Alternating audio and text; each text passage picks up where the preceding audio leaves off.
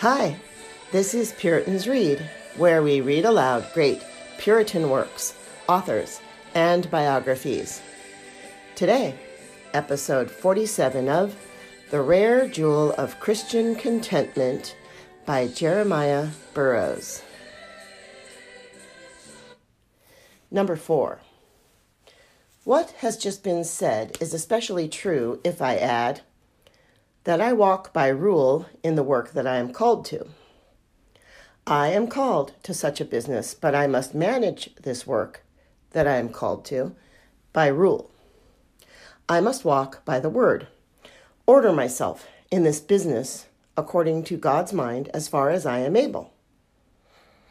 Now add this to the other, and then the quiet and peace of the soul may be made even perfect in a way.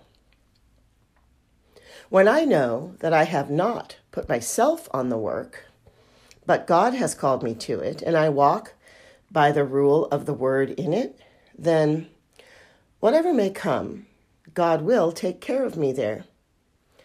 It was a saying of a heathen, if you will subject all things to yourself, subject yourself to reason, and by that you will make all things to be under you. I may add a little more to it. If you will subject all things under you, subject yourself to God, and then the truth is, all things are under you. It has been, as many times we have hinted, the reason why many of our gentry have been so malignant among us is because they are willing to be slaves themselves under some above them at court, so that they may keep their neighbors under, to be slaves to them. For you know, any man before who was great at court could crush any countryman with whom he was angry.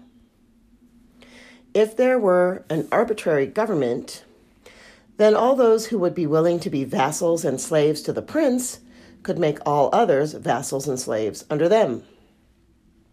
Now, be willing to be a vassal to God, to be absolutely under God's command. And then I say, all things in the world are under you. All things are yours, says the apostle. Life and death, everything is yours, and you are Christ's, and Christ is God's. All things in the world are serviceable to that man or woman who is serviceable to God. It is a mighty commendation of God's service. Be willing to be serviceable to God yourself, and God makes all things in the world your servants. For so they are. You will say, how are they my servants? I cannot command them. They are servants in this, that God orders them all to work for your good. There is nothing in the world but, says God, it shall work for your good and be serviceable to you if you will be serviceable to me. Who would not be now God's servant? Subject yourself to God, and all things shall be subjected to you. So long as we keep within our bounds, we are under protection. But if once we break our bounds, we must expect it to be with us as it is with the deer in the park. While the deer keep within the pale, no dogs come after them. They can feed quietly, but let the deer get outside the pale, and then every dog in the country will be hunting after them. So it is with men. Let men and women keep within the bounds of the command of God, of the rule that God has set them in his word. And then they are protected by God, and they may go about their business in peace and never be troubled for anything, but cast all their care upon God. God provides for them. But if they go beyond the pale, if they pass their bounds, then they may expect to meet with troubles and afflictions and discontent. And therefore, that is a fourth direction. Walk by rule. Number 5, exercise much faith. That is the way for contentedness. After you have done with all the considerations that reason may suggest to you, if you find that those do not do it, then call for the grace of faith. A man may go very far with the use of reason alone to help him to contentment. But when reason is at a nonplus, then set faith at work. It was a saying of the Reverend Divine Master Perkins, whom God made so useful in his time. The life of faith, he said, is a true life, indeed, the only life. Exercise faith, not only in the promise that all shall work together for good to them that fear God, but likewise exercise faith in God himself, as well as in his word, in the attributes of God. It was a saying of Socrates, a heathen, "Since God is so careful for you, what need you be careful for anything yourselves?" It was a strange saying for a heathen. O Christian, if you have any faith in the time of extremity, think thus. This is the time that God calls for the exercise of faith. What can you do with your faith if you cannot quiet your heart in discontent? There was a saying of one Dionysius, who had been a king, and afterwards was brought to such a low condition as to get his living by being a schoolmaster. Someone comes and asks him, "What have you got by your philosophy from Plato and others?" "What have I got?" he says. "I have got this, that though my condition is changed from so high a condition to low, yet I can be content." So what do you get by being a believer, a Christian? What can you do by your faith? I can do this. I can in all states cast my care upon God, cast my burden upon God. I can commit my way to God in peace. Faith can do this. Therefore, when reason can go no higher, let faith get on the shoulders of reason and say, "I see land, though reason cannot see it. I see good that will come out of all this evil." Exercise faith by often resigning yourself to God, by giving yourself up to God and his ways. The more you, in a believing way, surrender up yourself to God, the more quiet and peace you will have. Number 6, labor to be spiritually minded.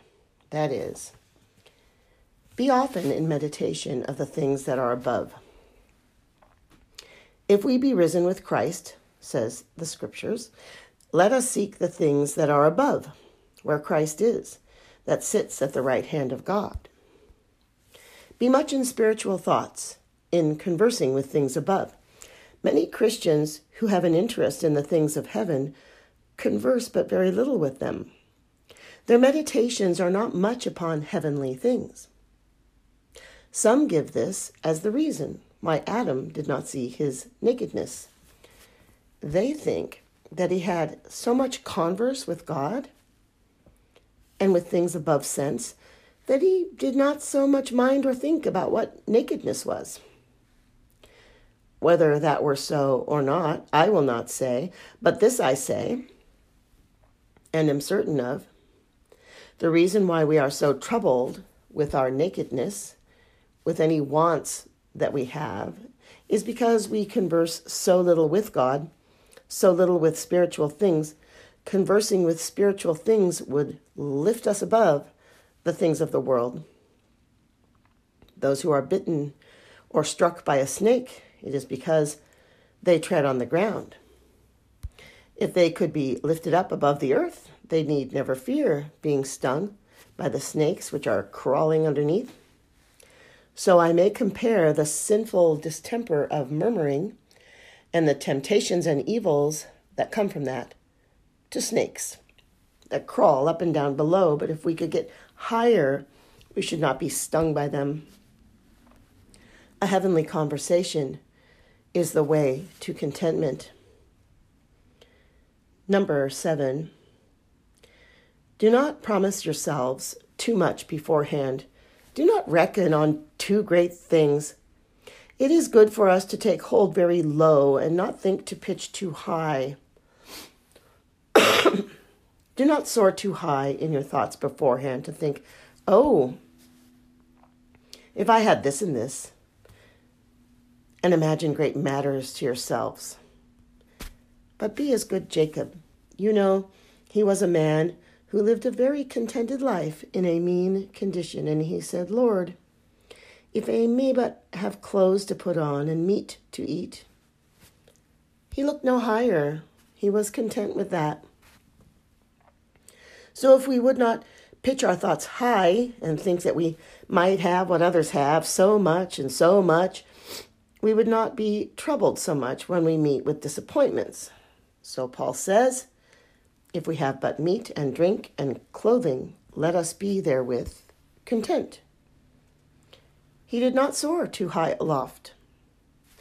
Those who look at high things in the world meet with disappointments, and so they come to be discontented. Be as high as you will in spiritual meditation. God gives liberty there to any one of you to be as high as you will, above angels. But for your outward estate, God would not have you aim at high things. Seekest thou great things, said the Lord to Baruch. Seek them not. Jeremiah 45:5. You shall have your life for a prey. In these times especially, it would be a very great evil for anyone to aim at great things. Seek them not. Be willing to take hold low and to creep low. And if God raises you, you will have cause to bless him. But if you should not be raised, there would not be much trouble. One who creeps low cannot fall far, but it is those who are on high whose fall bruises them most. That is a good rule. Do not promise yourselves great things, neither aim at any great things in the world.